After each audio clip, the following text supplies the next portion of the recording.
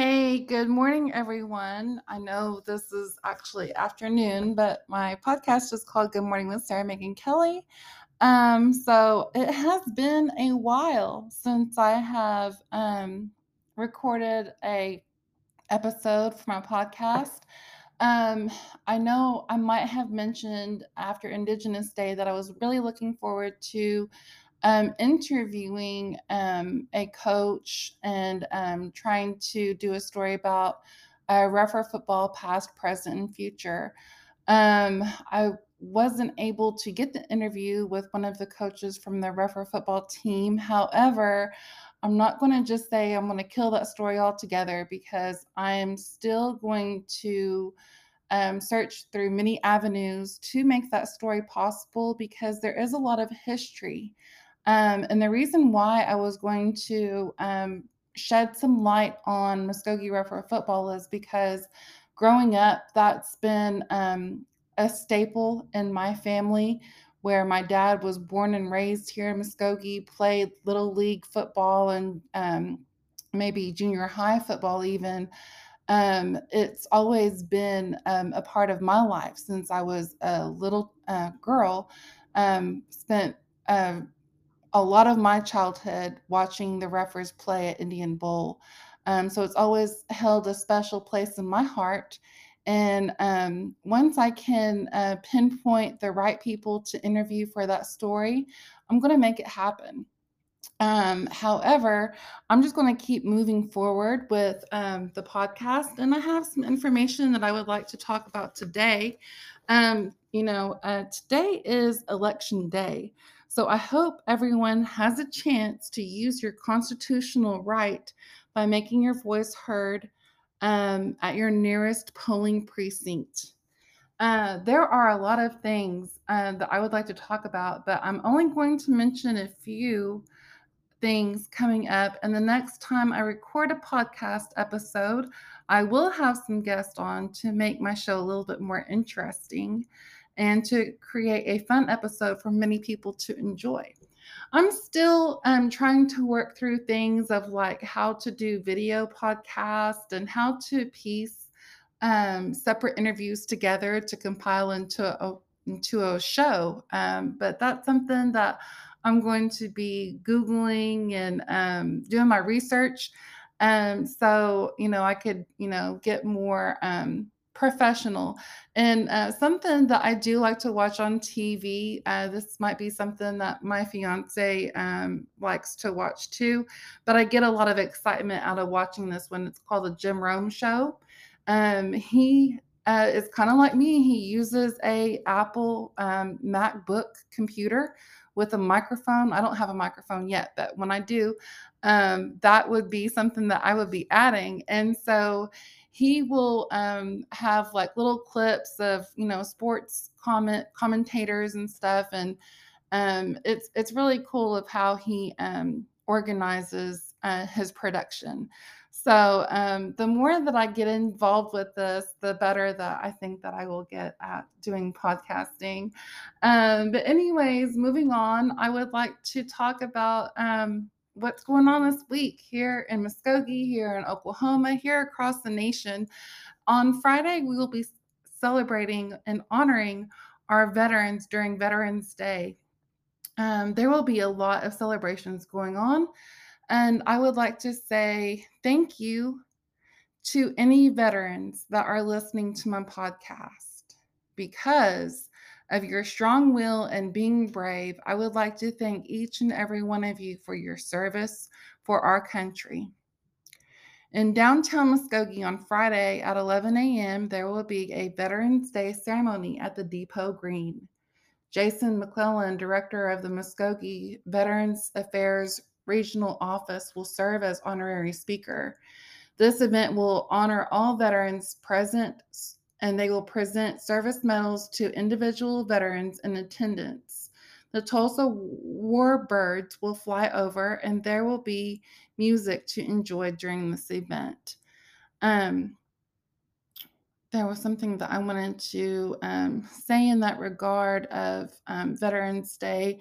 In my background, I think um, I mean, maybe dating back to like my teenage years or um, young adult years, when I used to travel a lot extensively down to Lawton, um, or maybe even Tahlequah or Tulsa, there's always been like a Veterans Day powwow that I used to go and dance at. And one of the organizations that my grandmother, my mom's mom, was instrumental in was the Walter Service Club.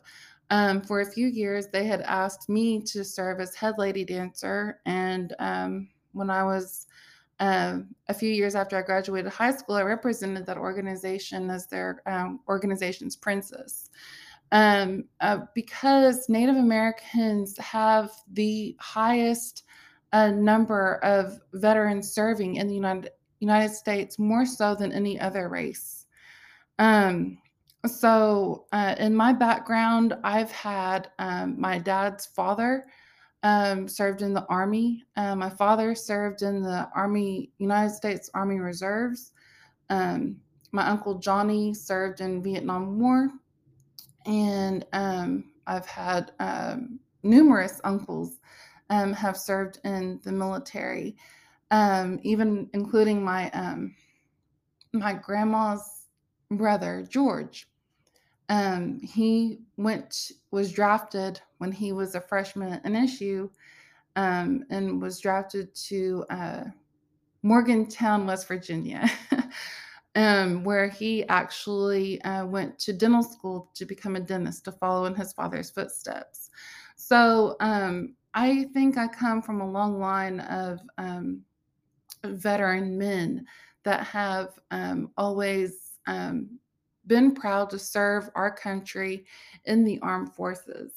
When I was about 16, I met a Cherokee, um, well respected, he was a former Cherokee Supreme Court Justice, Dwight Birdwell.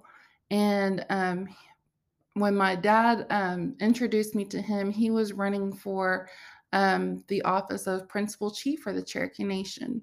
This year, he has been inducted into the, I believe it's some kind of armed forces military Hall of Fame. That was recent. They had a ceremony in Oklahoma City recently. And I wish I could have gone because I really have a lot of respect for Mr. Birdwell. He was raised in Bell, Oklahoma, in a place where he was raised where they did not have any current running water. And, this is a community that was predominantly mostly full blood Cherokees. But he also, like my Uncle Johnny, he was a Vietnam veteran.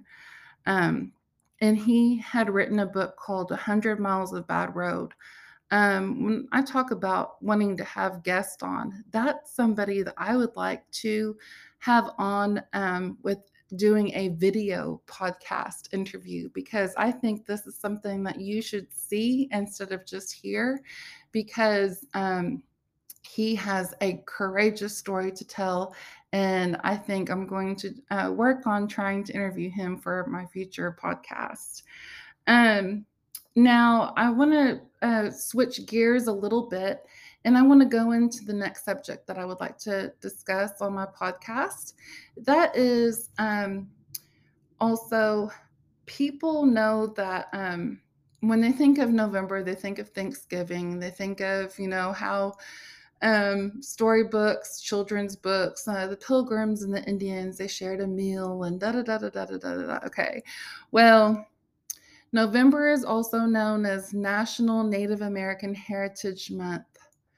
Um, Now, in the United States, there's over 500 indigenous tribes of North American Indians. In Oklahoma City, we have a museum called First Americans Museum because the first Americans were Native Americans that have always been here. And at this particular museum, there is a there there are exhibits that represent all 39 Oklahoma indigenous tribes. So, maybe you've never even heard of the FAM Museum, but if you are in Oklahoma City or in that area, you should go and check it out because you might see an exhibit that maybe one of your ancestors is included in. You would be surprised. I haven't been to it yet. I was born in Oklahoma City, and I always enjoy going back there. But I know I passed it when I was on my way to the doctor's appointment a few weeks ago, and I was telling my fiance, I was like, I really want to go there sometime. I want to check it out because they've got all of these great exhibits that represent all Oklahoma tribes, and it's something that everybody should go and see at least once. But anyways, that is located in Oklahoma City. And but I also wanted to touch down on um, some. So you're going to see these. We call it NAM, NAHM, Native American Heritage Month. There's going to be events probably in Tulsa, Oklahoma City, Tahlequah, all over Lawton. But one thing that I wanted to say is since 2015, I have been doing storytelling for schools and libraries. And then last year, I got asked by a friend who is a pastor for the Tulsa Indian United Methodist Church to do storytelling there.